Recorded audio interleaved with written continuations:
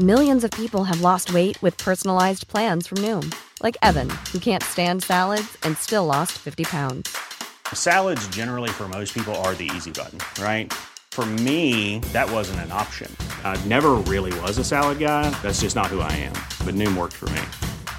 Get your personalized plan today at Noom.com. Real Noom user compensated to provide their story. In 4 weeks, the typical Noom user can expect to lose 1 to 2 pounds per week. Individual results may vary. Since 2013, Bombas has donated over 100 million socks, underwear, and T-shirts to those facing homelessness. If we counted those on air, this ad would last over 1,157 days. But if we counted the time it takes to make a donation possible, it would take just a few clicks. Because every time you make a purchase, Bombas donates an item to someone who needs it.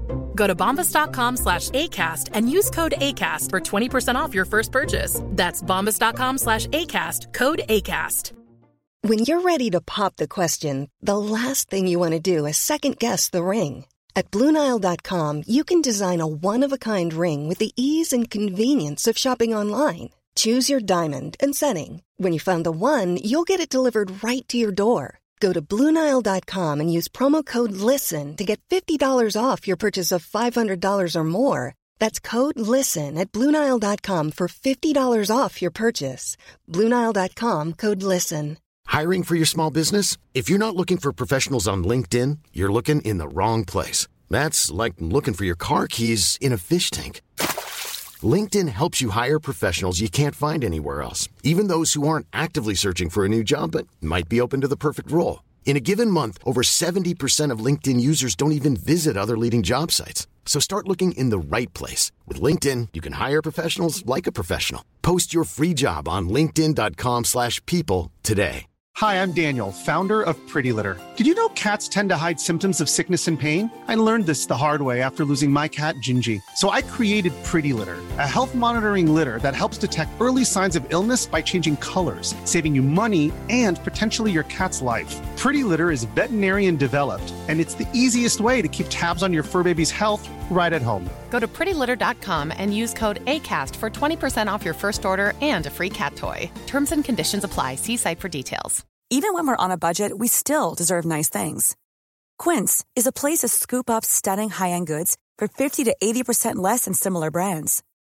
They have buttery soft cashmere sweaters starting at $50, luxurious Italian leather bags, and so much more. Plus, Quince only works with factories that use safe, ethical, and responsible manufacturing. Get the high-end goods you'll love without the high price tag with Quince.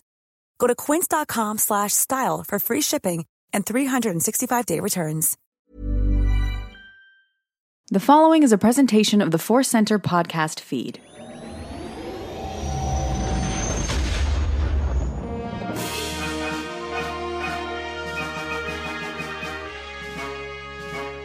From the center of the galaxy, this is the Force Center podcast feed. I'm Ken Knapsack. And I'm Joseph Scrimshaw, and we are here with some news and some cues and some Jedi Temple Challenge. We've got a lot of more exciting news than we thought, because some came in right under the wire, right, Ken?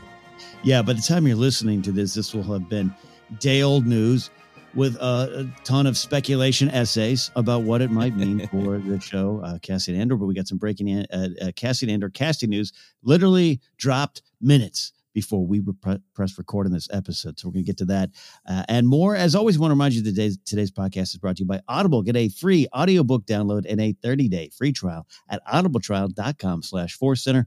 Over 180,000 titles to choose from for your iPhone, Android, Kindle, or MP3 player. A little bit later, as always, we'll have a Force Center recommends an audiobook we think you should try out on us. And it might be something we're going to be reviewing and discussing soon here.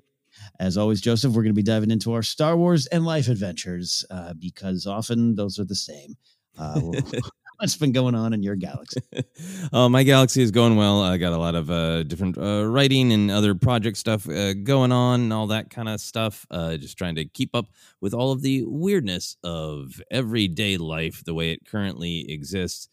For Star Wars adventures, I had kind of a weird, close to Star Wars adventure, soon to be Star Wars adventure, I guess, in a way. I'm reading. This is important for me to tell you personally, Ken. I'm reading that Bob Iger book. Oh, that you yeah. kindly left at my apartment for me to read. I'm reading the book that you own, There you go. so I can return it to you someday from a socially distanced space. I'll toss you a book from 6 feet away with a mask on. But it was really fun to finally dig into that book. I don't have a sense of how much Star Wars fans have really read the whole book rather than just those specific excerpts about the purchase of Star Wars and the relationship with George and all that. But I'm really enjoying the book. It's really, really fascinating. Yeah. You enjoyed it, right? I do. I know, and I always say this, and I say this, I don't know, not even tongue in cheek. I don't say this as seriously as maybe it comes off, but I know we're not necessarily supposed to root for CEOs. I get it. I've always said that. I just kind of like what I pick up Bob. I'm not saying he's perfect, and I don't work with the guy, so I don't know. I put that caveat out there, but I just like that the book does come from the point of view of a lot of mistakes and failures, that there's a lot of that covered in there. And I enjoyed that about the book. And I think there's some insight. It doesn't go too deep into the Star Wars stuff as people might know, but I don't know. I just thought there was some good stuff in there. Yeah. Uncle Bob's an interesting character, to say the least. Absolutely. I thought it was just fascinating on multiple levels of, yes, the book could have been called, it's called Ride of a Lifetime, and then the subtitle is like, 15 lessons learned through hard something. I don't have it right in front of me. But the book is composed of, I'm kind of walking you through my career to show you where I learned these lessons so they don't just come out as corporate speak. But right. I feel like the book could have been, to your credit and your analysis, Ken, I think the title of the book could have been, I know I'm the CEO of Disney, but also, please, I'm a human being. It's trying, you can tell that he does have a mastery of storytelling because it starts with something that says, yes, I do this crazy, insane, influential thing, but I am a human being, and here's a moment of vulnerability. Like that, the prologue is like both of those things at the same time. It's very, I think all storytelling is on some level manipulative because it is asking you to feel certain things. And there's a real mastery there of what you should feel as you start this book. But for me, there's like this personal adventure because he talks early on about working on Sinatra's big comeback concert at Madison Square Garden. I'm a huge Sinatra fan. And he goes through how he is both personally responsible for getting Twin Peaks on the air and making the bad decisions that removed it from the air and marching towards Star Wars. So like, it's fascinating for me to read the life of this person who has been involved in all sorts of things I love across pop culture for a long time. But then just as a Star Wars fan, it's really interesting to read some of his life lessons that he is learning and pitching to the Disney board long before he comes along to Star Wars that are very Star Wars life lessons. Like, I'm reading the parts about how his fight to become the CEO of Disney and how he had worked for Michael Eisner and people were mad at Michael Eisner for what they perceived to be mistakes, and his mission to communicate to the board is, I have learned from the past is valuable, but I must move on to the future. So like when that's his whole, absolute mission statement in life, you have to think that when he's sitting down to give whatever notes he gives to the sequel trilogy, that those themes are not lost on him, Yeah. Yeah. The very least. No, I agree with that. Yeah, so it's interesting to see like how many of those like, oh, that life lesson reminds me of a thing from Star Wars. And I think just in general as a Star Wars fan, and then I'll shut up about Bob Iger. We do have is a whole community. Sometimes we really conflate who is making what kind of decision, when, and why. And just reading about the kind of job that only an incredibly small percentage of human beings is ever going to have. And getting a little bit of a sense of, okay, what is that job actually like? And then in comparison to that, what does Kathleen Kennedy probably actually spend her day doing versus J.J. Abrams or Rian Johnson or, all sorts of different people? I think it's a good way to get your head wrapped around a little insight into how that level of the industry actually works. Yeah, absolutely. Yeah, I don't think at any point Kathleen Kennedy came into an office and said, hold on, guys, I was reading the interlude in Aftermath Empire's End. Can we... I don't think just the time. Not that she doesn't have the desire, doesn't have the time. Yeah, and final note on that for myself, I often, when I get in my car and just go for I got to get out of my house kind of drive, if I'm not driving over to your house to hand you a bottle of whiskey through a car window, Joseph, often I end up driving a lot of times by the Disney Studios in Burbank. There's also some offices in Glendale, and I think Kathleen Kennedy's out of those ones. Don't quote me on that. Iger might be out of all of them, quite frankly. But after that book, I think, and I just did this yesterday, Joseph, for my Sunday get out of the house drive for about an hour. I'll drive past the Disney Studios a lot, which I've been on a few times. It's a lot. It's what it is. And just think, I think Bob drives here too. He's the guy. He's like, he gets in the car. I'm sure at some point he has a driver. But also he's probably a guy that's like, don't worry, I'll go to the store. I'll get some milk for us.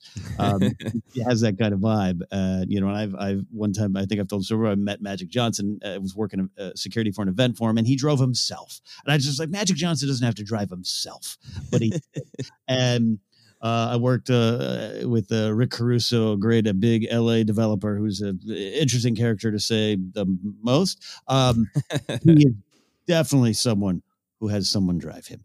And I think about it often when I'm on Riverside Drive, passing the gates of the studio, and think, I think Bob drives himself. And I like that about Bob. Yeah. My wife and I had a reason to take a trip to the Valley. Ended up getting some takeout from Bob's Big Boy. We drove by the Walt Disney Studios as well. And it is funny. It is just like, those are some buildings, but inside, everybody's waiting for the scoops from inside those buildings. That's right. Oh, those scoops. Yeah. Anyways, well, that's a big adventure. Did you have more? Because that was, Bob Iger's a big adventure.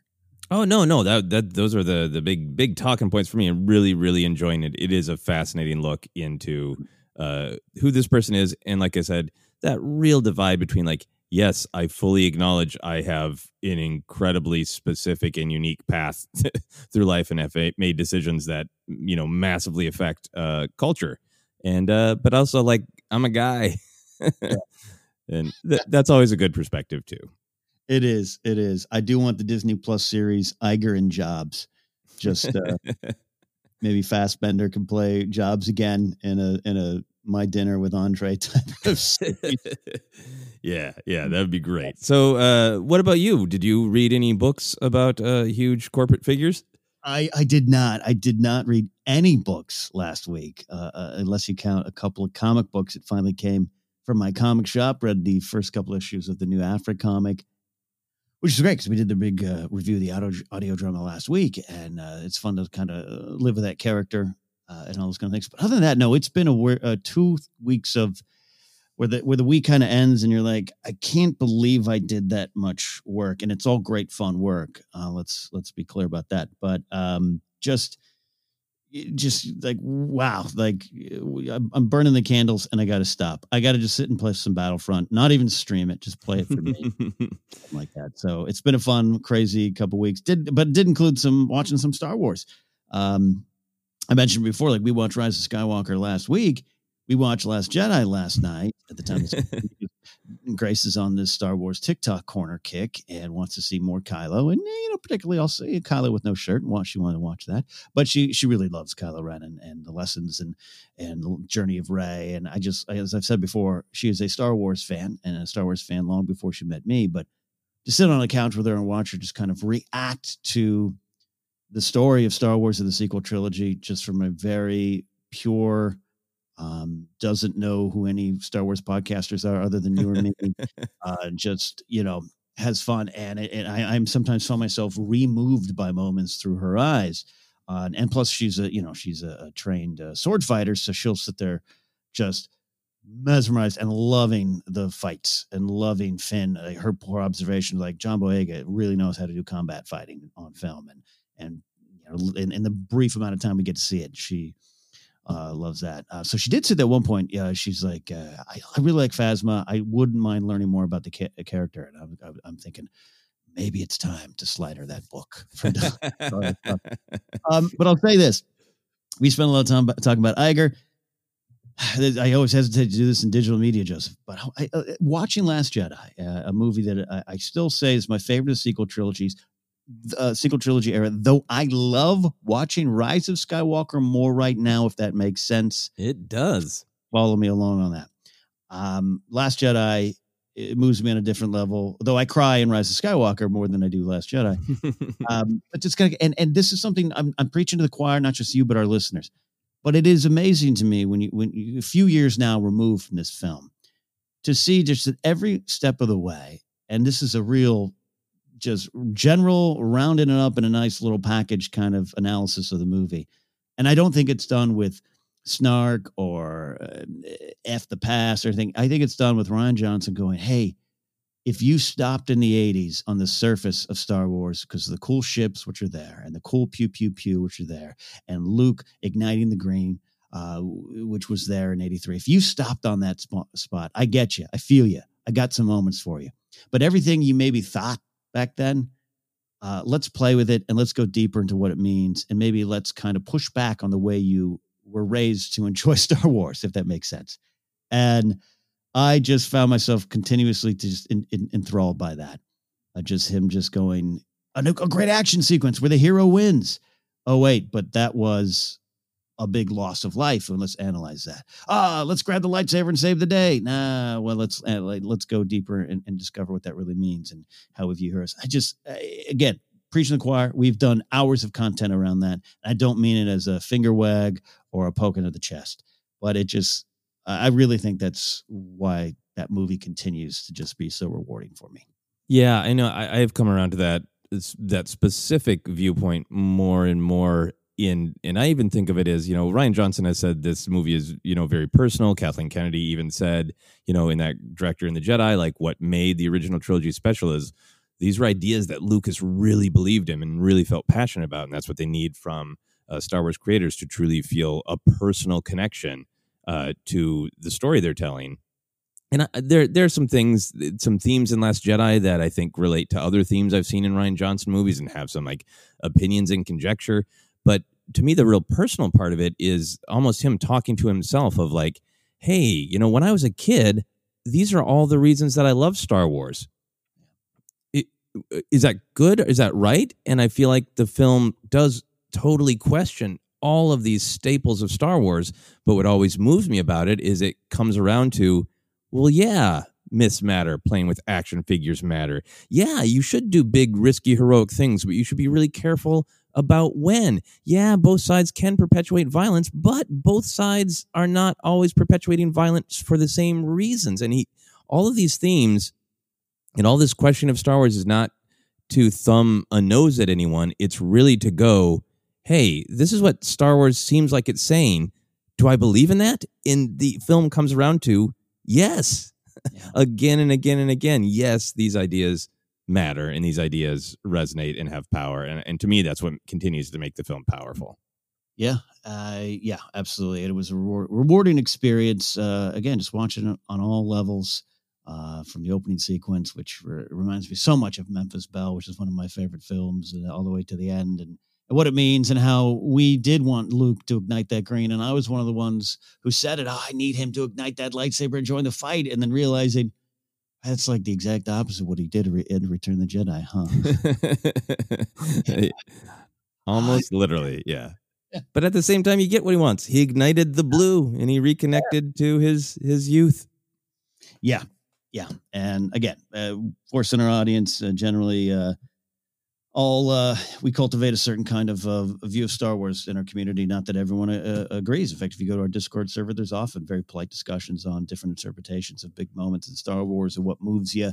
And it's going to be different for all of us, which is part of the fun. That's why the Rebel Alliance is so interesting, right? Different points of view, perspectives, and backgrounds coming together for one goal. And that goal here is loving Star Wars. So that's been my Star Wars adventure this week.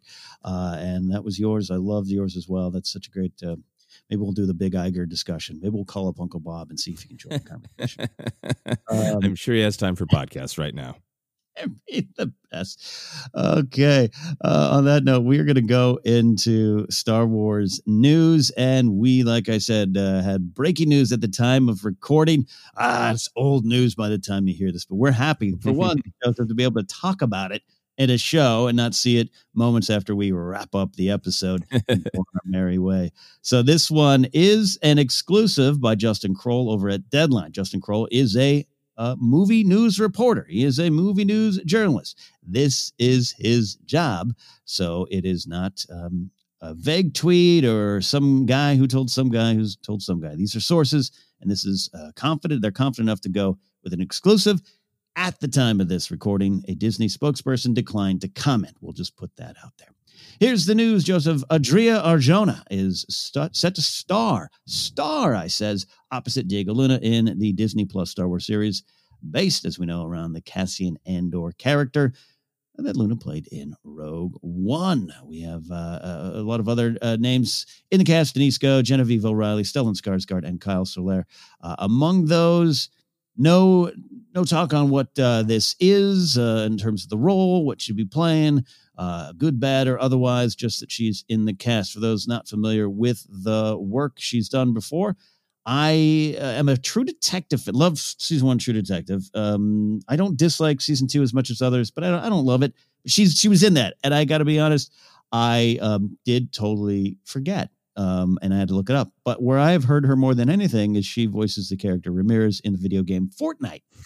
And I was like, oh yeah, I've hacked some people with an axe in Fortnite a few times, and I've heard her voice. She also is in the Amazon Prime miniseries Good Omens, among other things. So, all right, Joseph, let's discuss what this means and wild speculation time. Yeah, wild speculation. I'm with you on True Detective. I really, really love season 1. And season 2 is a very fascinating piece of entertainment. I am on the characters fandom page, and I still don't remember the character she played. But right. I don't remember thinking, wow, that person's not great. She has a great resume, so she looks like an incredibly solid actor, even though I don't know her particular work myself, even though I've actually seen it. But I think this is great news. I think one of the things that has been discussed about the Disney Plus series is, having diversity and being excited for diversity, and this far in the process, Cassian Andor series had been very male focused, so it's great to finally get some of this casting news for representation of women in the Cassian Andor series. And I'm so excited for Cassian and really intrigued. I think this character could be absolutely anything, but if it's a co-starring role, it makes me really interested in, is this somebody who has been in Cassian's life for a long time? Because that would be a really interesting way to ratchet up the tension. And I think one of the questions that I will be interested in this series is, we got to see Cavian kill poor Tivik there, but you get the sense that he has done lots of awful things, and there have been lots of compromises in trade for this greater battle against the Empire. So it would make sense and be interesting to me if there is somebody that he is close to in some way who doesn't make it to Rogue One, and does he feel responsible in some way for that? Or somebody who walks away, from the rebellion that he's close to. So those are some of the places that my mind goes. Yeah, I'm on board for what you're pitching there. That's really interesting, having some kind of close personal loss or something at his hands is interesting, because the Tivik thing, a name I will never forget after losing the contest over that name, despite knowing it. That moment it pays off in the movie of the things I've done, but to know that there's more, and I just love getting down to that potentially nitty gritty, dirty kind of how you become a rebel. Though I still want some fun moments, and I think we're going to get it. I don't want this to be the first totally grim and dark Star Wars, but I think it'd be hard not to have a lot of that just going into his past, and how intense Diego Luna plays Cassian Andor at times. But I also like to see what he was before that, what he was before. He can't remember. 6, 7 was when he joined the fight, right? But was there any 6 years old? 6 years old, right? I'd love to see a little bit of that. As far as what she might play, I don't know. I know there's speculation. Now, it should be known, he was born in Mexico, Toluca, Mexico, raised in Mexico City. She's born in Puerto Rico. Let's be clear that there's a difference there. But she was raised in Mexico City. But her father's a Guatemalan singer-songwriter. So I think it's just important to note, because I'm seeing just blanket, it's a sister. Like, could be some way to do it. But to me, siblings in Star Wars is something that's interesting and powerful, and has been played with before. I don't know if I necessarily need that. Love interest could be possible as well. I don't know. I haven't put the casting into a box yet. No, me neither. I'm just excited for the series to move forward. I am too, and I think just for me, genre-wise, I think a love interest of any kind is interesting to me because there again, I think this series is really dabbling in espionage, and I think that is one of the things. There's a reason that love interests come up in espionage because espionage is about this dividing line between your private self and your public self, and who can you trust, and living in kind of a horrible world and desperately needing to trust someone and be vulnerable to somebody, but not actually being able to. And that stuff makes love interests extra interesting. And then also just going off of, I still don't know how much of an influence The Americans is going to be on this, since the original person who pitched it and still one of the main creatives comes from The Americans.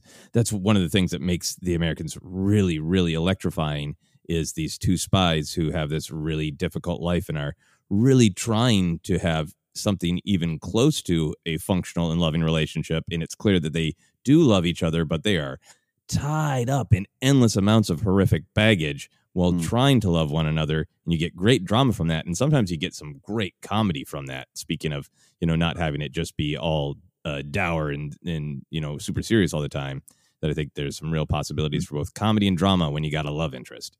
Yeah. I was thinking you could, I don't want it to be this, everybody. This is why I'm not writing this series at all. But maybe they are a couple, and maybe he's spying for the rebellion and she's spied for the Empire. I'm just putting a bad pitch out there, Joseph, but there could be some weird elements, but there's also some kind of emotional push-pull. She also could be, an agent for the Empire hunting him down. I don't know. Like I said, we're having fun speculating, but just excited again because Luna, there was a little interview or something going around a couple of days before of him saying, yeah, we had started working. We're not quite back up and running, and I'm in no rush to get shooting this yet until we get the pandemic stuff kind of worked out on how to go forward with productions underneath that umbrella. Just good to get some news that, yep, they're still thinking about this and we're going to get this at some point or another. Yeah, exactly. I'm hoping for very, very soon, but we will see. We'll see indeed. One thing we are going to see soon, Vader Immortal is coming to PlayStation VR on August 25th. The game, of course, was out and about last year, and as Joseph and I have disclosed and discussed previously, we have yet to ever touch it. Had some opportunities, but the lines were too long, and I don't even wait for food if the lines are too long. All right, I go to an open hot dog stand. You just storm out of that 7-Eleven. You're not going to wait that long for a hot dog. Yeah, I should wait a little longer there. But hey, here's some information on it. Just in case you want to break some lamps in your living room, swinging virtual lightsabers, all 3 episodes will be sold as a single purchase story for $29.99. That's price to go. As we know, the series was well received, takes place between episode 3 and episode 4, introduces a lot of characters. There's that one character, the Bishop, I know about or seen. That looks really intriguing, and I think some of it does attach to little elements in other parts of Star Wars storytelling. So, Joseph, the big question is this finally our chance to play it? Are you going to get a PlayStation VR hat? Is that what they're called? VR hats? And VR cap. Yeah, it's got the goggles and then the beer holders on either side, Exactly what it is. What do you think about this news, and is this finally the time? Yeah, this was, I think just the way you wrote up this news got me really engaged and curious. The first thing was I watched that trailer and I was going to write down, I would break the lamp in my living room. And then I saw that you had written that down in your notes. So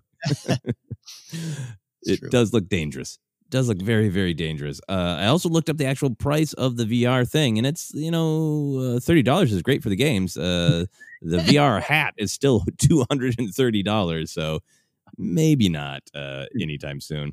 But then I just, I got sick of not knowing. So you know what? I just went and I Googled the story and I read it on Wikipedia. Right. And I'm glad to have experienced the story. I would love to play the game. It looks incredibly well made, incredibly immersive, just like great lightsaber swinging, lamp breaking fun. But I'm happy to just know the story for now.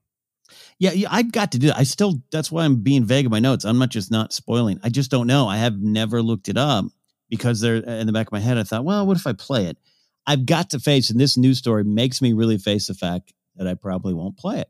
And why? You just mentioned some of the reasons why. You got to save my allowance for other things right now. And then even them, I just don't know. This makes me sound totally old, but like, I love sitting on a couch playing video games and zoning out while my baseball team tries to win a World Series title, or I storm Scarif, or Yavin 4. I don't want to get exercise with my video games, is what I'm saying. Standing around. I just don't know if I have the play space for that. So it's one of those things we've talked about before. Some of the VR stuff and some of the VR game last week based on the Adventures on Batuu. Like just Googling a story and knowing where it fits in the Star Wars story and getting some of the points. It could be a comic. Maybe it's a book you don't have time to read. I still think that it's okay to remind ourselves as Star Wars fans with the amount of content we have. That is okay. You can still feel plugged into Star Wars if you just skip some of these and get the gist. Yeah, I think that is a good time to use the Star Wars lesson of letting go. You can't necessarily experience absolutely everything and leave some room to dream. The one thing I did want to say about the trailer is that I didn't realize that Vader was voiced by Scott Lawrence, who's also, of course, in Resistance. And damn, I think that is a great Vader voice that Scott Lawrence does. And I'm happy that lots of different actors get to have a crack at these legacy characters. But man, for other things that Vader is appearing in, my vote would absolutely be Scott Lawrence. I think it's great. Yeah, absolutely. Resistance is showcased it well. I was hung up on your leave room to dream. That's a great Force Center bumper sticker that we next story. Let's dive onto it with a big giant because we're gonna talk about this. We've been talking about it.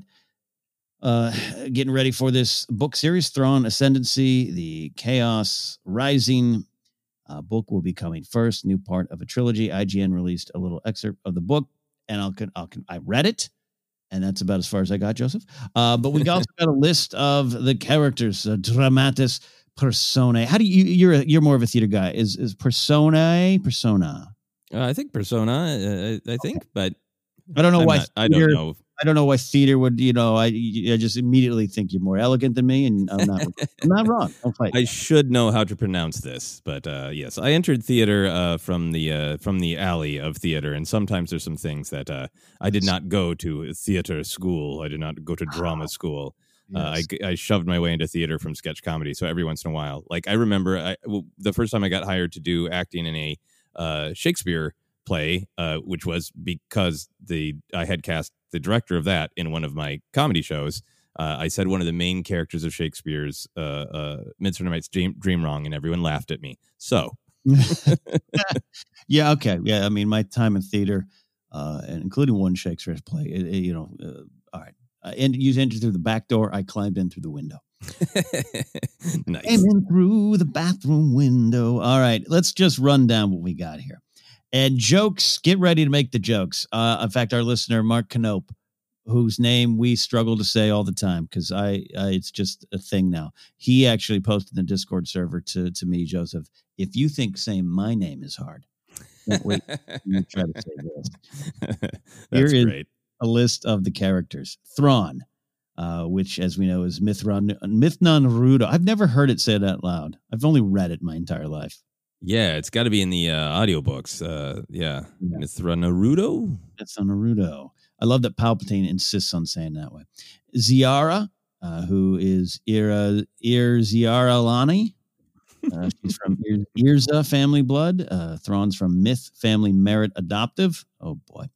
Thalius, Thurfian, Samarco, they all got carried by the Eagles to Smog's castle. General Bakif, Sherry, who's a Skywalker. We're going to talk about that one. Kalori of Uandulan. Oh, my God. She's a Pathfinder. Non-Shis. General Yves the Benevolent. I can't even say the one word that I should at this point. We're not done. Your tongue is so tired. Yeah. Benevolent. We did Shis family ranks. We have blood, cousin, ranking distant, trial-born, merit adoptive. The 9 ruling families are Upsa, Iriza, Daskalo, I Clark. think that's Oofsa. I think that's an F. Oh yeah, sorry. I have the picture up on the. Let me. Oh God! You know when you click on it, the picture gets bigger, Grandpa. Yeah. Oopsa is something Jar Jar says when he sits wrong. Oopsa. Plick, Bodil, Myth, Obik, and the final one here. Political hierarchy. Patriarch. Speaker. That's simple. Speaker. It's a chief syndic of the family. God bless it, Zahn. Zindic, Patriel, counselor, or aristocrat, a mid-level member of one of the 9 ruling families. Okay. We're going to make some jokes about that, Joseph, but we are going to talk about the things we're looking forward to in this series. The reason is it's been, I don't know, I think people, if they listen to Force Center long enough, they know that though you and I really do love the character of Thrawn and enjoy Timothy Zahn's place in Star Wars, we don't gravitate to his stories, canon or otherwise, as much as we do other stories. Fair to say, right? Yes. But in keeping in what we preach ourselves, we want to celebrate all of Star Wars, and I'm trying to find, and not trying, I'm finding what I'm looking forward to in this Thrawn series. So we're going to dive into that. Joseph, that out of the way, awkward names out of the way. What's your thoughts on what we read and what we learned from these character reveals? Yeah, no, I mean, I got so many thoughts. I think this dramatis persona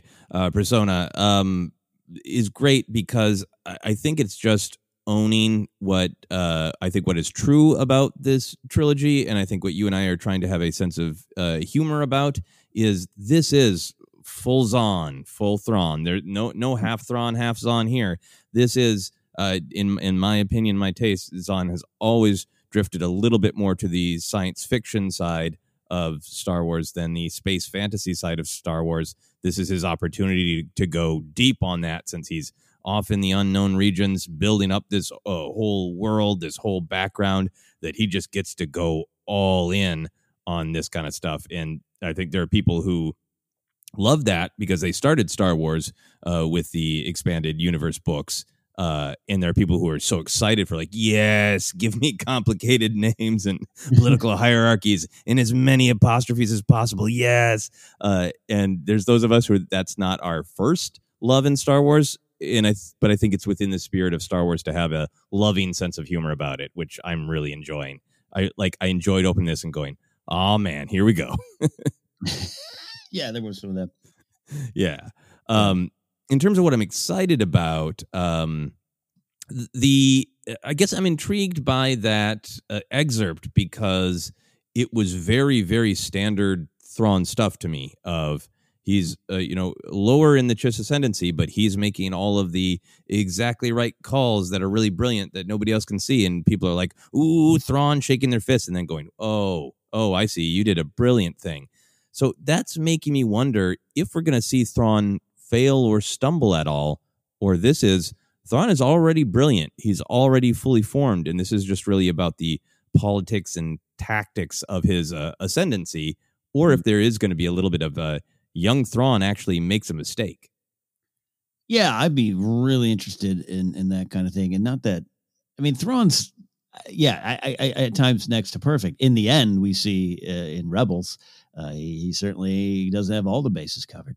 Nope. He did not predict space whales. Did not.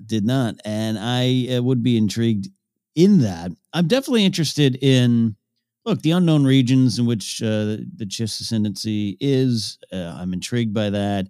I'm not expecting there to be any other kind of revelations of places like Exegol or House Palpatine of the spirit world or anything weird like that. And I know it's set before that time, folks, or Sith Eternal or anything like that. I'm not. But anything that gives me more clues to the unknown regions and their view and understanding of what they hear about the galaxy at large. Not expecting that, we've received a report from the High Republic or wherever this is set. I know it's not 200 years before, making jokes. But so as a Star Wars fan, I am ready to get some canon answers of what is out there. Yeah. Yeah. No, go ahead. I was just going to say, like, I like the mentions of all of the horrors that the First Order had to face as they grew in the unknown regions.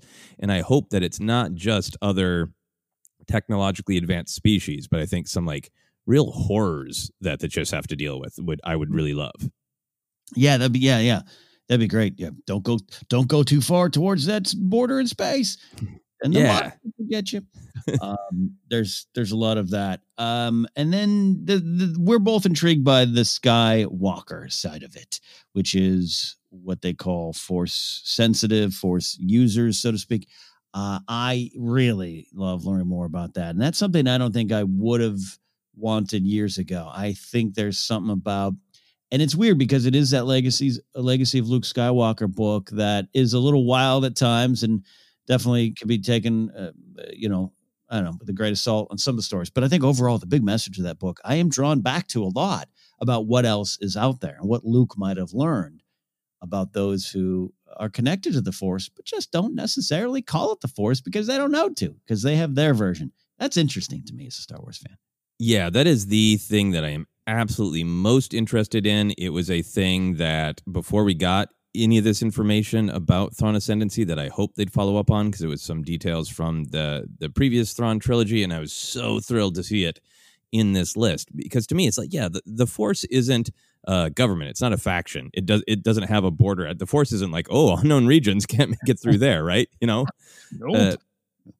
In the story of this galaxy, to me, or this galaxy, or the whole universe, the existence of Star Wars, the Force is a presence everywhere. But of course, different cultures are going to have different names for it, different understandings of it, different philosophies, different religions, different uses. And I love that they touched on that of like, well, yeah, there's this, this Force that some Chiss can tap into when they're young, because that gets into what is interesting to me of Zahn and Thrawn's love of rules and technicality and what can be known, and that you can defeat somebody by the psychology, and you pitch to starboard this many degrees, and that conflict between the uber technical and needing to let go and be more flowing and organic and spiritual in order to tap into the Force. So a person like Thrawn in a society like the Chiss that are very technical, only being able to understand or access the Force up to a certain point is fascinating to me, and I hope Zahn really dives into that. Yeah, I'm not creating. I'm not connecting this directly, but in hearing you talk, I'm like, yeah, it's like Spock having to suddenly deal with emotions, right? Like this. Yeah, this idea and getting to know. Again, I own Heir to the Empire, the trilogy. I've read them. I love them. And I have so much gratitude for what they did with Star Wars. They kept it going during a time where Bendems was about the only thing we got from Star Wars, right? But to really see Zahn and what his understanding or his view of the Force is now, or always has been, I'm interested to see that. You talked often about, Obi-Wan, poof, gone. I'm not with you anymore. Like, different time as the Star Wars fans, even in the early 90s. But to see where Zahn feels now and how he can explain it to a culture that maybe doesn't understand it or doesn't have the same view of it. And like you said, just kind of has their focus elsewhere. Interesting. Yeah. And I think it's really interesting. It's a thing that I wouldn't have liked previously, but I really, I think many years ago, but I think really making Skywalker there's something deep to that name that, has origins, in different parts of the galaxy, different parts of the universe, that is this really deep root word. That's a real Star Wars idea to me. So I'm excited by that. I'm also excited by the merit adoptive as a family rank, that it is the lowest in part of Thrawn's name, which suggests a little bit of, an underdog story that he had to rise up in respect in the Chiss people, which I think this story is going to be about, but also just the fact that the word adoptive is in there. That's something else that's tying it to me to deep Star Wars themes of your family isn't just blood, and that seeing that through Thrawn and Zahn's perspective, that idea, I'm also really intrigued by. There you go. This book the series starts Real soon now, we'll be diving into it here on Force Center. Star Wars outside the borders of Star Wars. Here we go. Going to be interesting. That is a look at the news for now. A lot of other things. And yeah, we know last week there was the earnings call. We dubbed them kind of Iger cons over here. We didn't get the big Star Wars scoops that some people were expecting. Not that we really thought that, but, I wouldn't have been surprised if some news came out. I know there's a lot of talk, Joseph, about the Mando Season 2 trailer. Mm-hmm. We're going to get it. I'll just say this. It's nice to not have to have that be a story we cover all the time about, is this the week we get the trailer? Yeah. That is not pointing at anyone out there. It's pointing at things I used to have to do at another job. So it's nice, and we're going to talk about it when we get it. It would make sense, though. Celebration would have been. Did you ever thought about this, Joseph? We'd be a couple weeks away from checking into our Anaheim hotels to go into Star Wars Celebration. Yeah, I'd be going to another convention in Minneapolis, then Anaheim, then I'd be going to Atlanta for Dragon Con. So very, very different times. Different times indeed. That is it for the news look. We're going to take a quick break in a bit and for a bit and talk about Jedi Temple Challenge and get your questions. But before we do, we have our Force Center recommends an audio book we think you should try out on us. And this week, Joseph, it's homework. Wonderful homework. Delicious, exciting, fun homework. That's right. We are recommending Poe Dameron: Freefall by Alex Segura. That is the new Poe book that is exploring his young, roguish life with Zori Bliss, or Zori Wynn. Who is that? We're going to find out. We're going to find out indeed. And download your free audiobook. Do it today. Go to audibletrial.com/ForceCenter. Again, that's audibletrial.com/ForceCenter. for that free audiobook. All right, here we go. We're going to take a break. On the other side, your cues and a final look at Jedi Temple Challenge for now. Stick around. This is Force Center.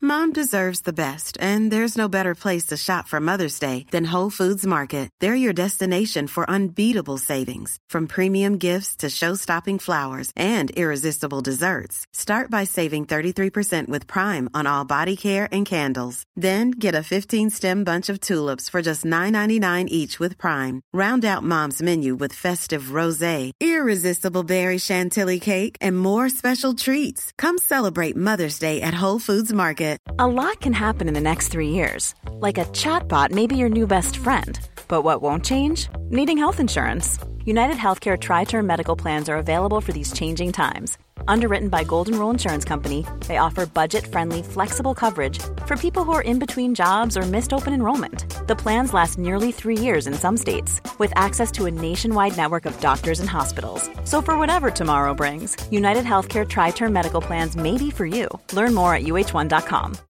Millions of people have lost weight with personalized plans from Noom. Like Evan, who can't stand salads and still lost 50 pounds.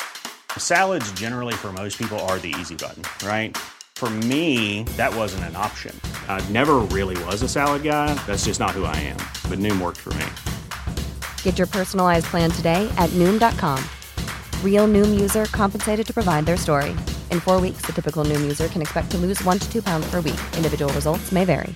Hiring for your small business? If you're not looking for professionals on LinkedIn, you're looking in the wrong place. That's like looking for your car keys in a fish tank.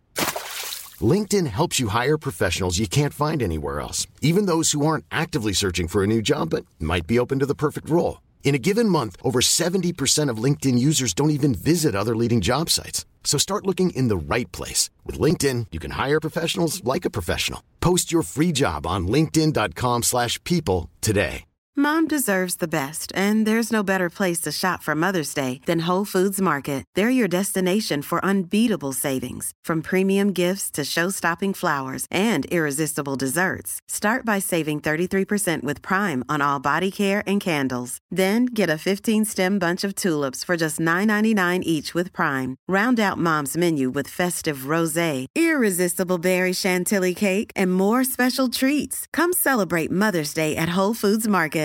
Hi, I'm Daniel, founder of Pretty Litter. Cats and cat owners deserve better than any old-fashioned litter. That's why I teamed up with scientists and veterinarians to create Pretty Litter. Its innovative crystal formula has superior odor control and weighs up to 80% less than clay litter. Pretty Litter even monitors health by changing colors to help detect early signs of potential illness. It's the world's smartest kitty litter. Go to prettylitter.com and use code ACAST for 20% off your first order and a free cat toy. Terms and conditions apply. See site for details.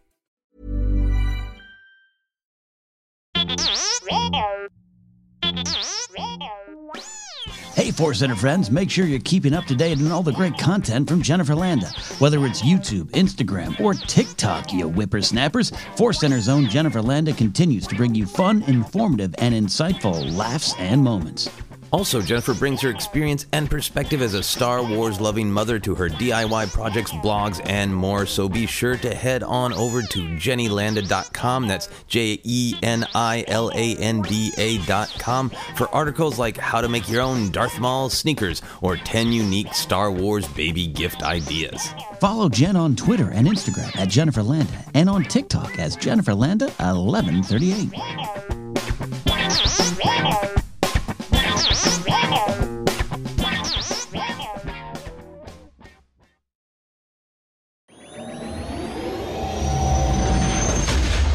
Hey, Force Center fans, don't forget Force Center is on YouTube. Head over there to catch up with our new show, Star Wars Show and Tell. Joseph, Jennifer, Ken, and special guests sit down and share favorite items from their own Star Wars memorabilia collections. Plus, there's the In Memoriam video series, encore presentations of Databank Brawl, and special programming all there for you and more shows on the way. It's Force Center on YouTube. Check it out.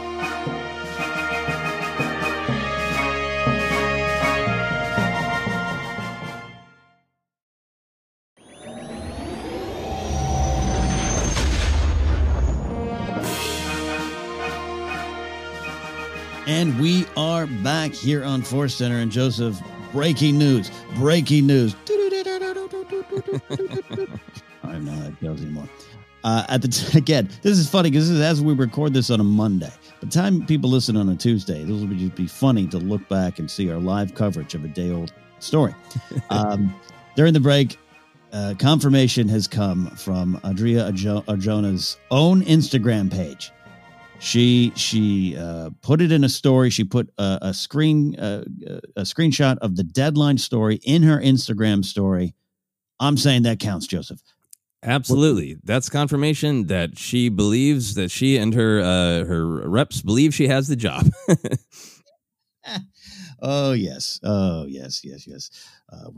as you and I were talking off air, when those reps start leaking stories. Good stuff. Hey, good stuff. We'll count that as a confirmation. And, all right, we'll see. All right. Well, StarWars.com is our final. That's right. That's the final one. But I am excited for Forward Movement and excited for this actor. She looks great in terms of what her resume is. And I'm excited to see who she will be in the world of Cassian Andor. Indeed. Let's look at episode 10 of Jedi Temple Challenge. We've had a lot of fun looking at this series. We have a lot of fun with this series just existing. A lot of just good times of kids swinging and pulling fruit, Star Wars fruit off of trees. We're going to look at this 10th episode, but also just kind of talk about the series overall. Is this is the final one, and what we hope is season 1 of the show, and that more will come. The teams this week, Sage and Raphael were the blue team, Quentin and Braden, the orange team, and Zoe and Malaya, the purple team. And they had a pretty spirited game. This was a good game overall, Joseph, to close out this series, right? Incredibly, they were all great competitors in the physical challenges. This probably the most suspense I've had in the second challenge, and in the third challenge was really nail biting as well. I did a lot of nail biting, which you'll want to do in a competition show like this. A lot of nail biting, indeed. I had this thought. One of my favorite things as we start to look back at all of the 10 episodes. I love those weighted backpacks. It's one of my favorite little details of the game because, it's hard enough to sit down and all arm strength and maybe some core strength, pulling your weight, and actually the weight of your buddy. If you're, you guys are trying to get across a gorge on the pulling the lever there.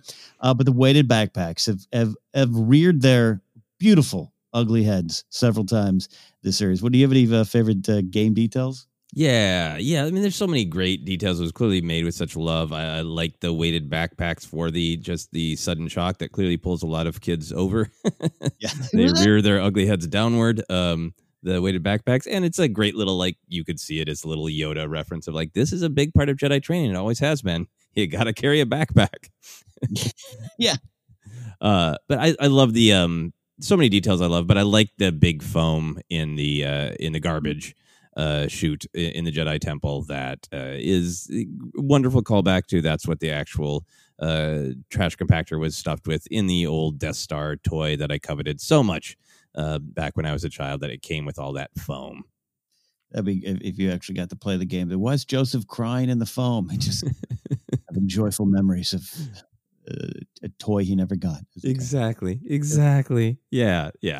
And I like that the final challenge in the Jedi Temple is balance, that on that little balance board. I love the aesthetic of that bridge. It's so Star Wars-y. And then patience as you wait for your crystals to slowly rise up after you've put your holocrons in. I'm glad you mentioned that. I've always enjoyed that. I definitely enjoy that. It is a final bit of tension, final bit of pacing. And I don't think, to my memory, I don't think it hurt anybody. But if you get through the entire competition and you're waiting for your crystals and you run out of time there, I might throw my weighted backpack around at the judges and be absolutely. Like, that's unfair. Imagine like you're going to become a Jedi, but the Snickers doesn't come out of the snack machine fast enough. That's what it feels like in a beautiful way. But like you said, it is a final lesson of patience before you become a Jedi Knight. In the second round, all through the season, we got those great stories. Cavan Scott did a lot of the writing on the stories, a lot of cool little references, little Easter eggs within those stories. This week we got a good one about a smuggler named Jacko, and he wrote a book. A Smuggler's Life. And we know there's the Calrissian Chronicles, Lando recording his video podcast, apparently.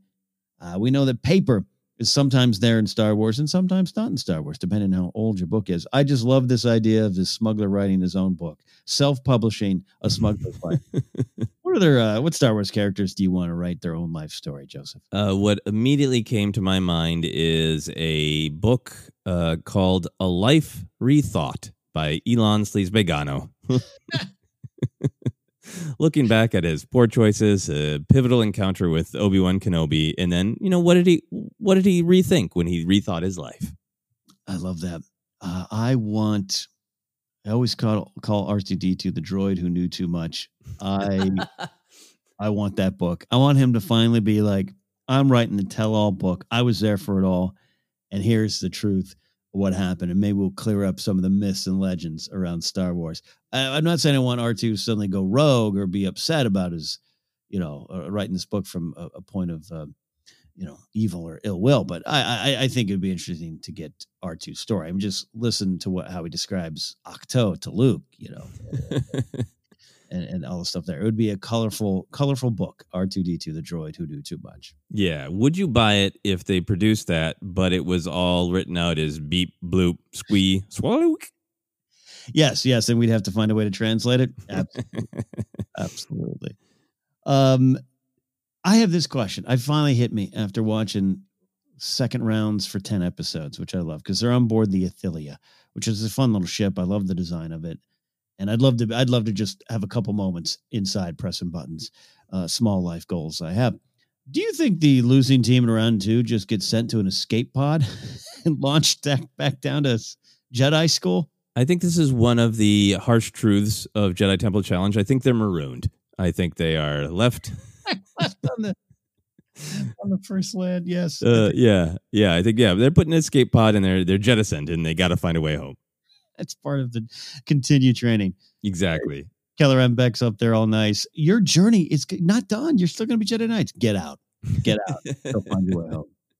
I love that there. So one of my favorite part each week is seeing who might fall to the dark side. There is an actual real tension in that, and it was a nice touch in the way they use it, even though some kids are just like, nah, and then the ones who go right away. You never know how they're going to be affected. It's a good game strategy, but also a big, valuable Star Wars life lesson point.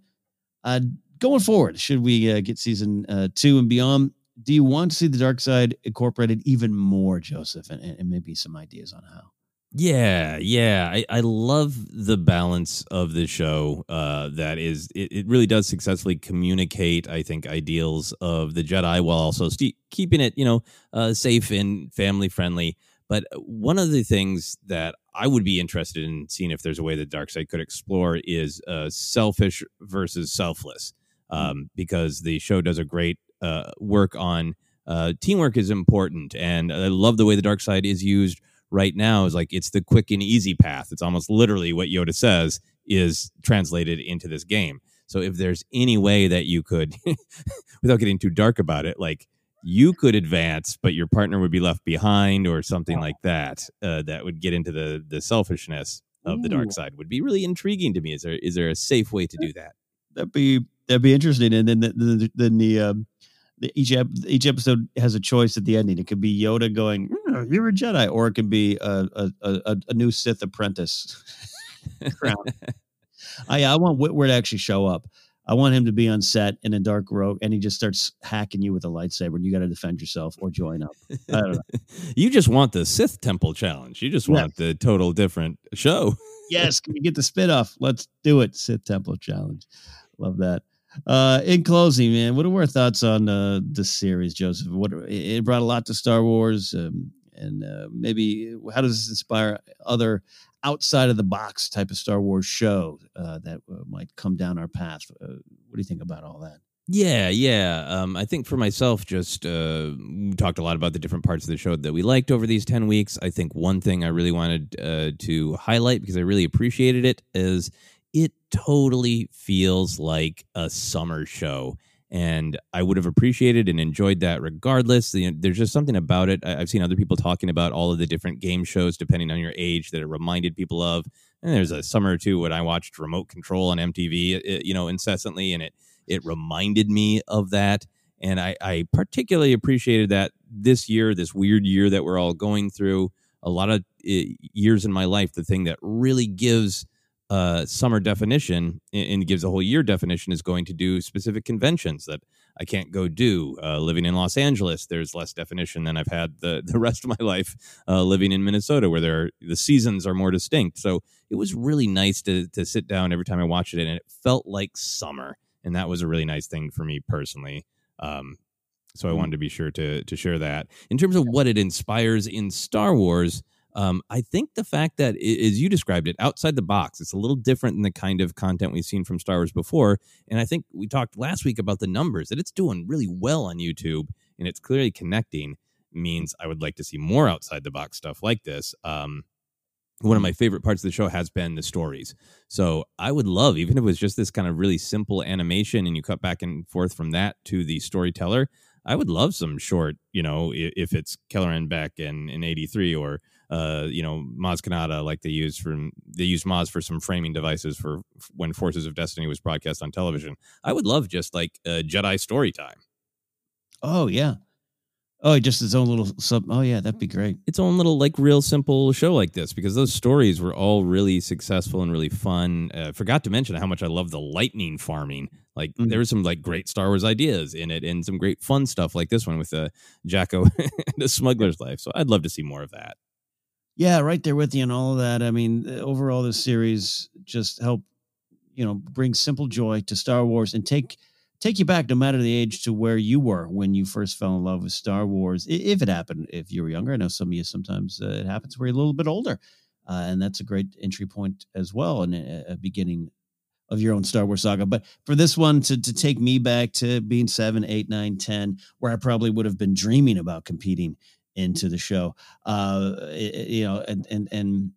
to just kind of celebrate that part of Star Wars so openly, honestly, while also having some fun moments and lessons. We both love how Ahmed Best was brought back into Star Wars through this show, and how it just was perfect for him to be with the kids again. And I hope it's step one. I hope there's more. And I think the fan art of Kelleran Beck that you keep seeing posted online, the custom figures, I definitely hope this is not the last of Kelleran Beck that we see, or 83. Give me an 83 doll as well, or LX as well. Give me that 3-pack But I hope yeah, they go on a little bit more beyond just Jedi Temple Challenge. It'd be kind of fun. And as far as outside the box, you touched upon something early in the show, Joseph. This is a team versus team thing and competition. Great, powerful lessons can come out of that. But what would you say, taking your idea, Joseph, of making just kind of an adventure game show where you have maybe 4 people having to work together to get through an adventure, and get to the end goal, and how that can work. I don't know the details of it. I'm not a game show master there. Maybe you do lose some members along the way. How dramatic that would be. But just like 4 people working together to complete a goal, and can you make that as a series? I think you could too. Yeah. I mean, I think that's one of the huge reasons there are many reasons for it, but to me, I think it's one of the huge reasons for the huge explosion in popularity of Dungeons and Dragons and role playing in general. Is it's the team against the story. And I think some version of a show like Jedi Temple Challenge that really embraces that, of like, here are 6 Jedi, can they make it through this challenge together, would be really interesting. And then even on a different level, it would be fun to see like the Jedi Self-Improvement Challenge as a show for adults, where it's just like, can you adopt these deep Jedi philosophy and try to make your life better and have agency over your life. Jedi Self-Improvement. There you go. We got a whole series. That's good. It's been a lot of fun looking at Jedi Temple Challenge each week. No word on a second season. Obviously, right now, kind of hard to produce those kind of properties. But we'll get somewhere down the line, and hopefully it can come back. If on the off chance it doesn't, which I can't see why, the numbers look to be really good on YouTube, like you said. If it doesn't come back, I still think everyone involved gets to really hold their head high for putting something just really fun out there into the Star Wars fandom. Absolutely. And I think the final thing that I wanted to say is that I agree with you. I think, the triumphant return of Ahmed Best is one of the best things about this. I love how much he loves the bladed hand, and I would seriously be all in for an audio drama, in a short, a one-off animated film, a comic book, anything with some more bladed hand, and just really get to see that character shine. Yeah. That is a good idea. All right. That is a look at Jedi Temple Challenge, which means now it's time for the Q's in our News and Q's show. What are the questions this week? That's right. Let's go to Q-Town. We always do some questions from social media and some questions from our patrons on Patreon. So we're going to start this week on Twitter. We have a question from Ryan Bullock. And Ryan says, if you were in the Star Wars universe, who would you want as a mentor to guide you through life? Ken, this is, we've gotten variations of this kind of question, but this is very specific. A mentor for us, not who was the best mentor in Star Wars, not who screwed up the most. Who would we want? So where does your mind go? My mind goes, I have 3 choices. All right. I'm going to cheat, and I'm going to choose just one. I got 3 choices. I'll do this here. We've been talking about him a lot on the show recently, but also just we talk about him a lot, and he pops up a lot.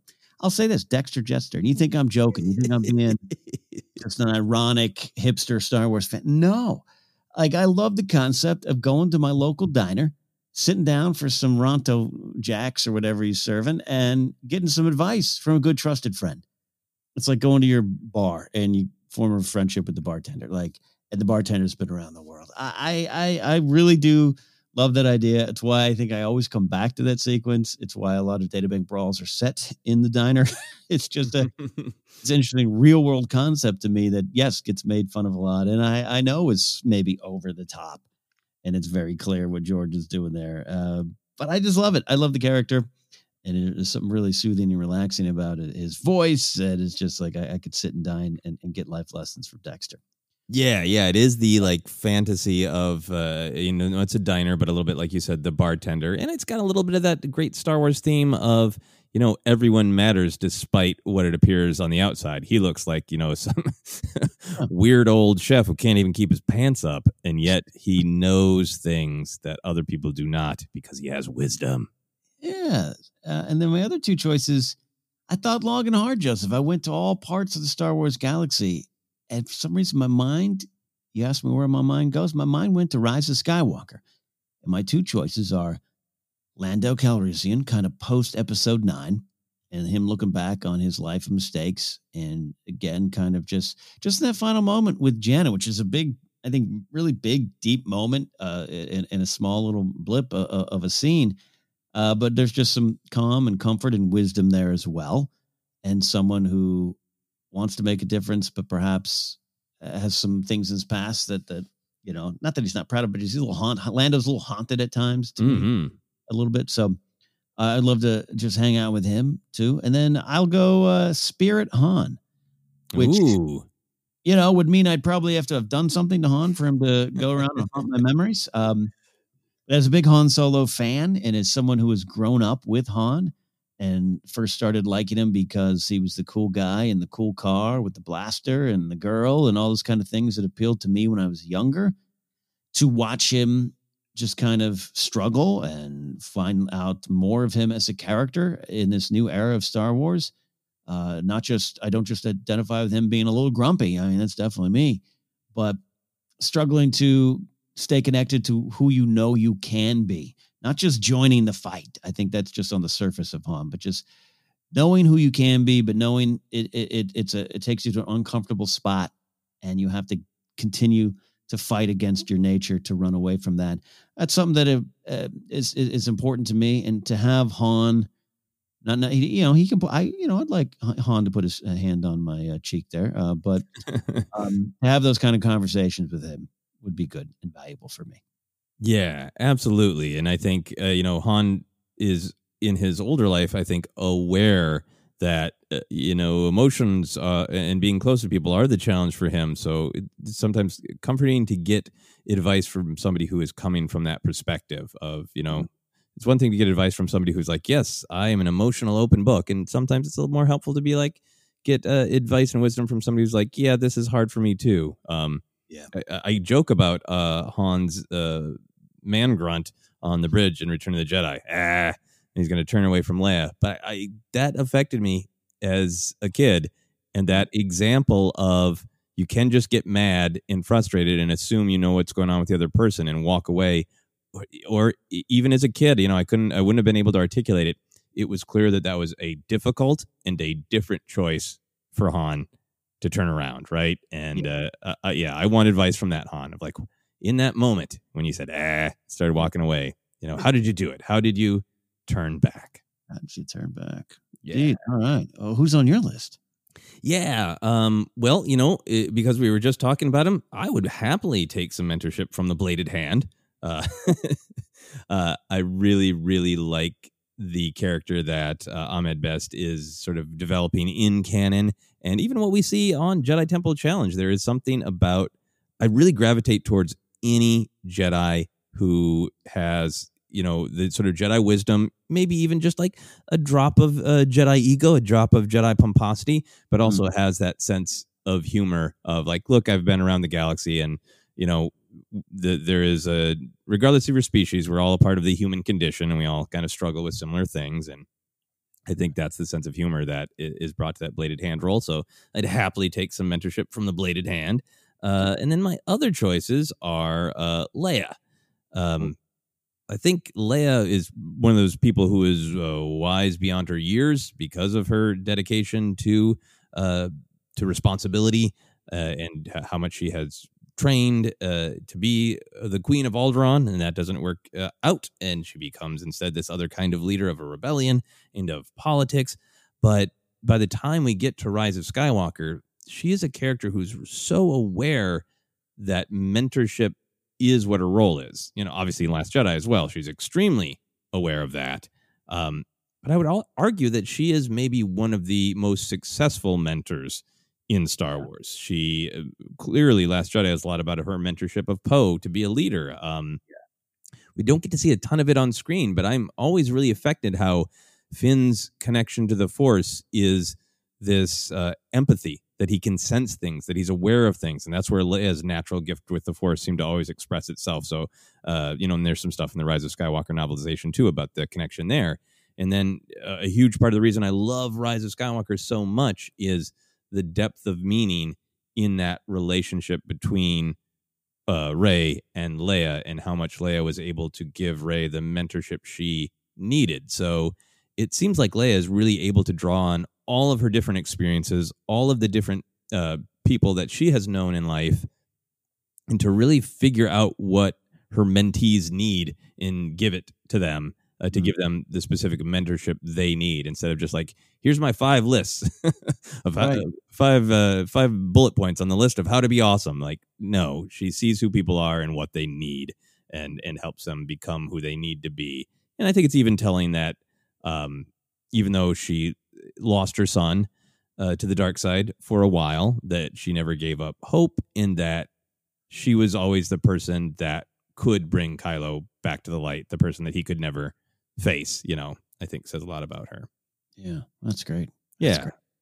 And then my final one is Obi-Wan Kenobi. I know. He made a lot of mistakes.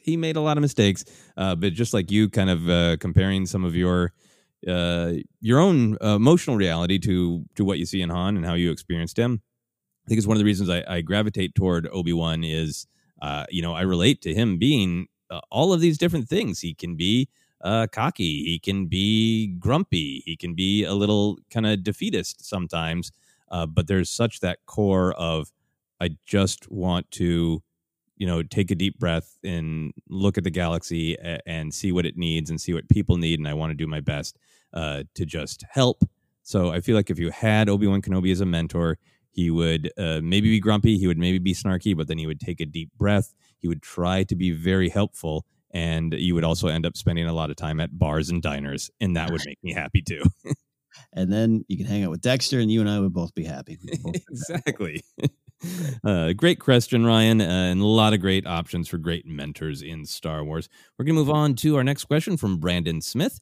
And Brandon says, my dream Star Wars content would be a Band of Brothers type limited series on Disney Plus, highlighting a group of soldiers. Which era would you want to see something like that set in any battles or stories you'd want them to touch on? Yes. My answer is going to be pretty boring, Joseph. It's going to be pretty boring. I think we've got some of this already, especially in Shadowfall and Squadrons and the other book from Alexander Freed that you and I haven't read, The Twilight Company, first Battlefront novel. Give me the Galactic Civil War, or give me some rebels on the ground, and take me all the way up to Battle of Jakku. I'd love to get some stuff on the Battle of Jakku. I did think about this. It's like clones. Yeah, well, we kind of got that already in parts of the Clone Wars cartoon. We might get more of it in Bad Batch. I know it is exactly what Brandon is suggesting with that Band of Brothers type of show.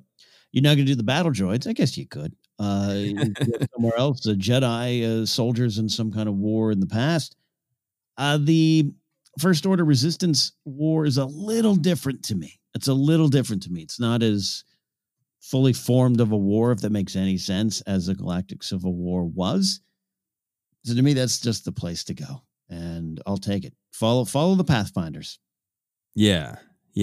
How do you feel about this other question that Brandon asks, is any big battles or stories you'd want them to touch on? Because there has now been a lot of stories in Star Wars where the characters do weave in and out of well-known battles. Everything from video games to Lost Stars. There's a little bit of element of that even to Alphabet Squadron of, different big battles that characters are aware of or experienced. That is a little bit of the gift and the curse of the Galactic Civil War, is that dance of how much do you insert them into known events. Yeah, we have gotten a lot of it, but if we can do it in live action in a really concentrated effort, maybe you could weave some of that in. I'm not saying you need Iden Versio to pop out from a tree or Sinjir to be aiming down on Leia, but you could get all of that kind of stuff. So, yeah, there's a delicate balance, which is why I do go to the Battle of Jakku, which we have got a lot of.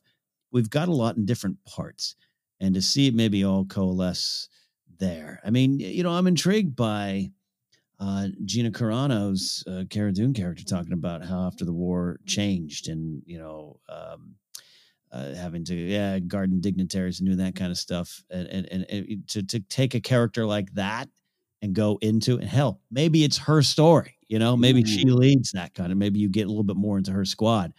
I would be interested in that. And yeah, maybe a little bit angling more towards Jakku or the time period after Endor, maybe it comes out of Endor, and you could have some room, as we're seeing with Alphabet Squadron, you're having some room to tell other stories in the battle. Yeah, I think you're pitching something really good there of basically what Alphabet Squadron is doing really successfully. Of you get all of the benefits of that the Galactic Civil War era that we know well, the ships and the characters and the events, but they're also a little bit of free of the really big, well-known events. So you can just do Alphabet Squadron, but it's boots on the ground. Yeah, absolutely. Yeah. And this question came in from Brandon, a while back, because we're still wrapping up the last round of questions we got on Twitter, and it was before the Bad Batch announcement, which, Bad Batch is not the same thing because we are picking up with them at this very specific time at the end of the Clone Wars.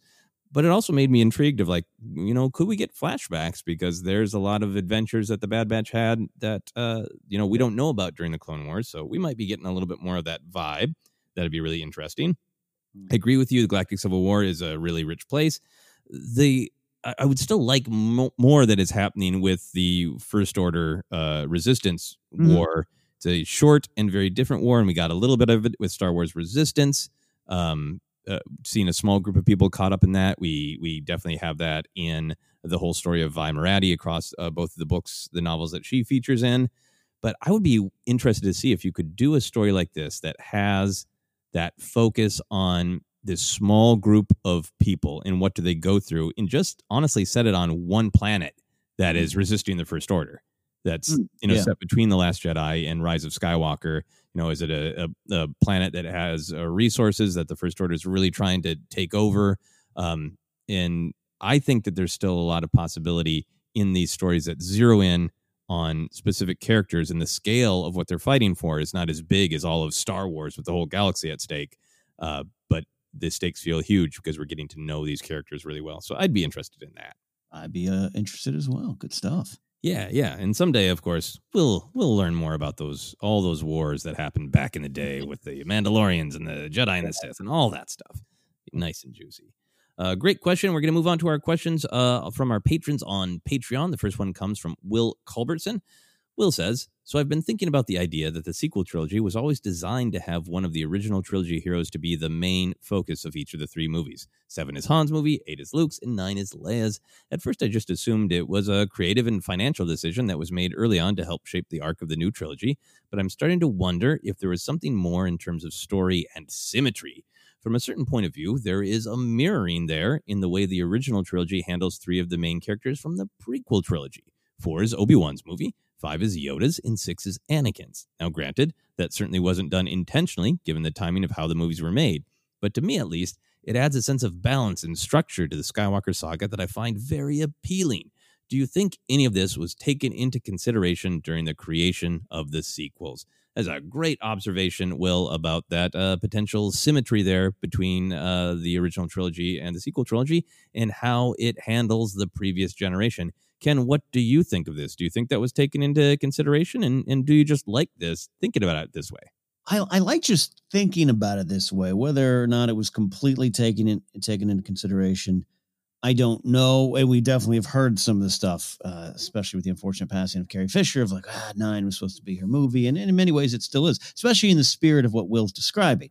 New Hope being Obi-Wan's movie. Yeah, we know it isn't his movie, but his presence hangs over all of that movie. Yoda's presence hangs over all of Empire. And then Anakin, not Vader, but Anakin, his presence hangs over all of Return of the Jedi. So all that does kind of work for me to the level which they've did it on purpose. I don't know. But what you and I have discovered, Joseph, is we continue to dig into Star Wars. And what we continue to be rewarded by is just a lot of times if these stories, I want to say done correctly, but you know what I mean? Like when you really get to the themes and the lessons and the emotional canon and all those little buzzwords we toss around here at Force Center, when you get to that down to that level, you find that the Star Wars story just kind of connects itself naturally. If you're doing it right. Again, I hate saying right or correctly, but you know what I mean, you know? Yeah. I think if you're leading with why are we telling these stories, what, lessons to 12-year-olds of all kinds are they trying to impart, then natural rhythms start to come out. I think that's true. I think that it's an important thing for me, and I think it's baked into Will's question here, is because we live in a time where we want to hear from creators. A movie comes out and, it's officially comes out late night on Thursday, officially premieres on Friday. And by Saturday, you've got a sit down interview with the creator telling you everything about why they did everything. And I think because we live in that culture, we can get a little, we can focus entirely on intent. Mm-hmm. And I think intent isn't everything. So I think that there's great value in Will's observation of just analyzing the films as texts, as just things that exist, and these connections weren't intended, but that doesn't mean that they aren't there. And that doesn't mean that they don't have value. It's a much larger discussion about, how much something should be weighted based on intent of the creator versus just how they read and how they affect us. And, I know as a creator and people and having studied other people's creations, sometimes you make something, you don't intend at all for it to say this thing, but then you look back at it and you're like, oh, holy crap. I did not intend that, but that is obviously at least one legitimate reading of what I created, I just had that happen to me personally, Joseph. I do a little more of a scripted comedy podcast now on Saturday nights, and I did a kind of a fake outtake reel where all my characters treated the producer of the show badly, which is a fictional character. And one of my valuable listeners and supporters, Sarah Risley, wrote, said this had to be, she tweeted out, this had to be very therapeutic for you as someone who has produced things or worked with other people. And I was like, nah, and I thought, oh God, she's right. So the stories are there. The lessons are there. Yeah. Things emerge sometimes from our subconscious, depending on, what kind of beliefs you have about the creative process. And then also just sometimes somebody else, the audience, brings something, or time, like in this example, time brings something that could not possibly have been a calculation of the creator, but it's there. And it matters that it is there in the text, regardless of what was intended by the creators. Yeah. And Will didn't ask this, but I broke up 7, 8, and 9 by seminars at conventions or panels, if you will, I guess. Episode 7 is not running away from the call to action with Han Solo. Episode 8, discovering the power within you with Luke Skywalker. And episode 9, how to be who you are and become a leader with Princess General Leia Organa. You can sign up today. Zoom class. Ken is busy making that money. He has learned some lessons about optimism and charging into the future from reading Bob Iger's book. Yeah, I think for me, the other side of Will's great question that I wanted to touch on is I feel like from little bits and pieces, if we want to talk about creator intent, that they had this rough outline from Lucas that had, as we know, several of these beats about Luke being upset about, the Jedi killer and being in hiding, and some similar stuff with Han. And I think one of the huge creative decisions of The Force Awakens is, in order to give full room to Han's story, we're not going to catch up with Luke until the end, which then sort of by default, the second film becomes Luke. So to me, I think it's really interesting that the creative choices that led to the sequel trilogy having a Han movie, a Luke movie, a Leia movie, are all about wanting to try to spend more quality time with the original trilogy characters. And I love that relationship with the original trilogy because absolutely. It's Obi-Wan, Yoda, Anakin. That's a great way to break it down, but we don't spend a ton of time with those characters. In the sequel trilogy, clearly had this mission to say, we're introducing a new generation, and those characters are going to have arcs and lives and lessons that they need to discover. But so are the original trilogy characters. They're all going to have these arcs and storylines, and in order to give them room to breathe, they each need their own movie. Absolutely, and it worked out just well. Yeah, and still just amazingly wonderful and powerful that Rise of Skywalker ended up being as much of Leia's movie as it clearly is, given all those challenges. Yeah, absolutely. Yeah, so great question, Will. Great thought starters. We're going to move on to our final question from Jake Jones. Here's what Jake has to say. There's a headcanon topic I've been thinking about for weeks now, and that is the fate of Kamino after the Clone Wars. Correct me if I've missed something, but I don't think there's been any canon on the cloning planet post the Clone Wars until we get a possible link in The Mandalorian with Dr. Pershing, certainly not a Kaminoan or a Kaminoan, depending on how you choose to say it, sporting a cloner shoulder patch. My question is, do you have any headcanon on what happened to Kamino after it fulfilled its use for clone production? For myself, it pains me to come to this conclusion, but I believe it's possible the planet met the same fate as Geonosis. The planet was raised, the population wiped out, and the whole thing covered up. Any tech and research taken with it was to be passed on to the Empire's finest minds and possibly being put to use in Emperor Palpatine's grand plans. Great question, Jake. Lots of juicy stuff here. I did some double check-in on old Wikipedia, and the only mention of Kamino is there's a brief mention of it in the Vader comic, in the Charles Soule Vader run, where there's a discussion that the cloning facilities are being shut down. Right. That's right. Which you could then imply they're shut down, and then Tapoka City is being blown up and dropped into the ocean. Could be the subtext of that comment, but not fully confirmed by canon. So, Ken, what do you think? This is a great headcanon discussion of the fate of Kamino, right? This is great. Yeah, don't take those Imperial press releases at face value. Great question, Jake, but even better answer, because as I was reading this, going over the outline and make my notes this morning, I just was like, I got 2 sentences in and was like, oh, like Geonosis, and then got to the rest of his question and answer. Yeah, that's it. That would absolutely be it. Palpatine, would love the technology. Clearly, he's interested in cloning technology, but I am it makes perfect sense. Just traces of anything in the past. Zyphidius, him doing it, but Jango and Jango's connection to Dooku's connection. Palpatine doesn't want any of that out.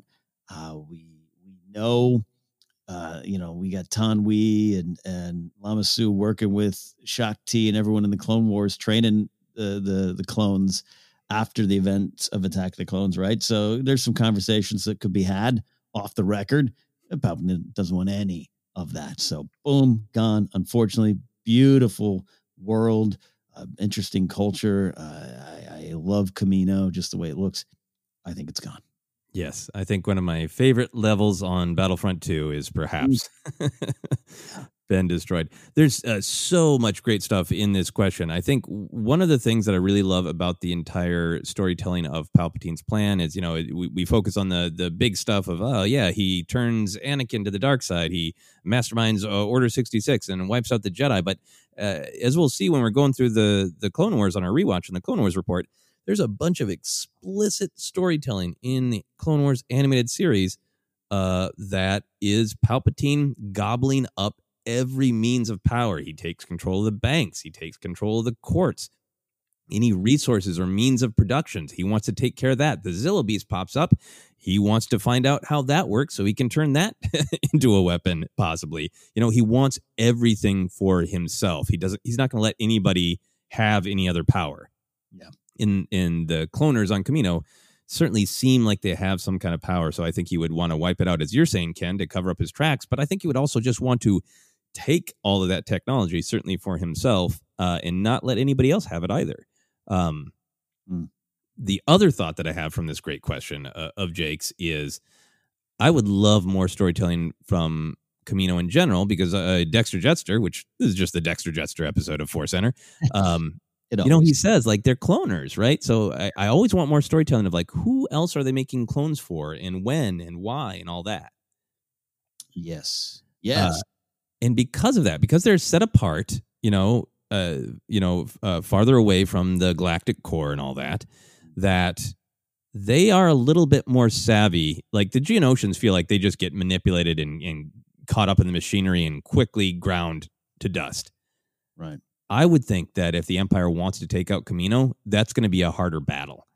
I like the idea that, I don't know, Lama Su seems like a guy of course, I have known from the second you placed the order that you would eventually try to take our technology from us and wipe us out. So here are these, I know we've seen Kamino invaded in the Clone Wars, but do they have some sort of technology? Do they have some sort of insurance? Do does the Empire manage to wipe out the planet, but the Kaminoans escape, to a different planet, or do they hide out? Like, I feel like they are powerful enough and smart enough that they would be ready for this. Yeah, I like that idea. It's part of the cost of doing business as a cloner. Right. Yeah, like, we get a sense of who we're dealing with now. Let's come up with a contingency plan of our own. Yeah, you got to have those contingency plans. Just ask Sheev Palpatine. That's right. So I want to see Kamino : contingency plan. There's another story to tell. Another story to tell. But for now, we have told many stories and we've answered many questions. Thank you, Jake. Thank you, Will. Thank you, Brandon and Ryan. I'm sorry that we don't have Frank Oz to say all of your voices, like on Jedi Temple Challenge, all of your names in his voice. But we thank you nonetheless. Those are our cues, Ken. Thank you for the cues, everybody. And if you have questions for us or want to join the conversation of this episode, just go find us on Twitter at @ForceCenterPod. Use the hashtag #ForceCenter. We are on Facebook as well. Like our Facebook page. We're on Instagram. YouTube podcast is available on Anchor, iHeartRadio, Apple Podcasts, Google Podcasts, Stitcher, TuneIn, and more. We do have merch available. You want to get an emotional support Porg t-shirt? Do it over at tpublic.com/user/ForceCenter. Wear it and make Jennifer Landa happy. Patreon.com/ForceCenter is your spot to support us if you so choose. There's a lot of different levels to choose from, including the top tier will get you a exclusive set of Force Center trading cards designed by the great Brian Ward. We also have our own things we're working on. You can go over to kennapsuck.com to get information on all the things that got going on there. We always like to highlight charities and spots to donate, causes close to the hearts of us here on a personal level. This one is recommended by Force Center listener and Patreon member Chad Benefield. It is Stronghold Freedom Foundation. You can go to strongholdfreedomfoundation.org for more. Short version of the story. Chad and many were deployed to a base in Uzbekistan known as K2 during Operation Enduring Freedom.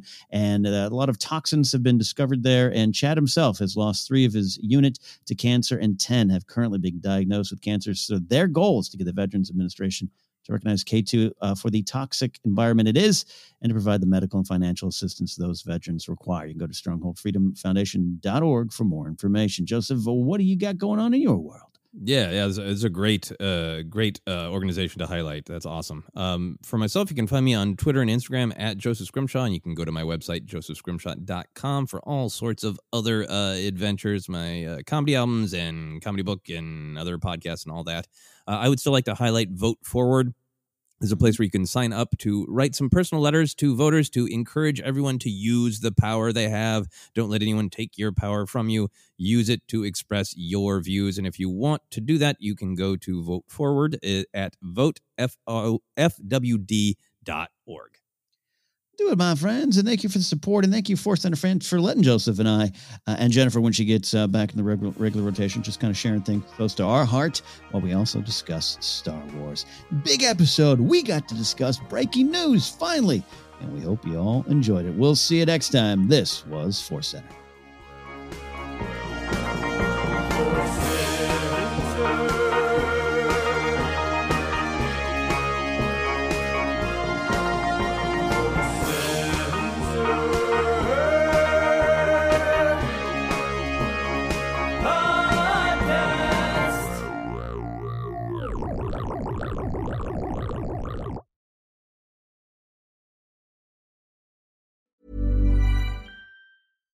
Hi, I'm Daniel, founder of Pretty Litter. Cats and cat owners deserve better than any old-fashioned litter. That's why I teamed up with scientists and veterinarians to create Pretty Litter. Its innovative crystal formula has superior odor control and weighs up to 80% less than clay litter. Pretty Litter even monitors health by changing colors to help detect early signs of potential illness. It's the world's smartest kitty litter. Go to prettylitter.com and use code ACAST for 20% off your first order and a free cat toy. Terms and conditions apply. See site for details. Even when we're on a budget, we still deserve nice things. Quince is a place to scoop up stunning high-end goods for 50 to 80% less than similar brands.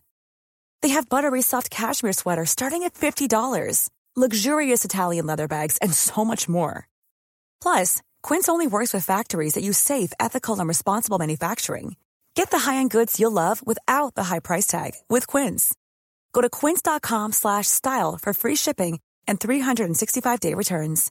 Hi, I'm Daniel, founder of Pretty Litter. Cats and cat owners deserve better than any old-fashioned litter. That's why I teamed up with scientists and veterinarians to create Pretty Litter. Its innovative crystal formula has superior odor control and weighs up to 80% less than clay litter. Pretty Litter even monitors health by changing colors to help detect early signs of potential illness. It's the world's smartest kitty litter. Go to prettylitter.com and use code ACAST for 20% off your first order and a free cat toy. Terms and conditions apply. See site for details. Mom deserves the best, and there's no better place to shop for Mother's Day than Whole Foods Market. They're your destination for unbeatable savings, from premium gifts to show-stopping flowers and irresistible desserts. Start by saving 33% with Prime on all body care and candles. Then get a 15-stem bunch of tulips for just $9.99 each with Prime. Round out Mom's menu with festive rosé, irresistible berry chantilly cake, and more special treats. Come celebrate Mother's Day at Whole Foods Market. Hey, it's Paige DeSorbo from Giggly Squad. High quality fashion without the price tag. Say hello to Quince. I'm snagging high-end essentials like cozy cashmere sweaters, sleek leather jackets, fine jewelry, and so much more. With Quince being 50 to 80% less than similar brands. And they partner with factories that prioritize safe, ethical, and responsible manufacturing. I love that. Luxury quality within reach. Go to quince.com/style to get free shipping and 365-day returns on your next order. Quince.com/style.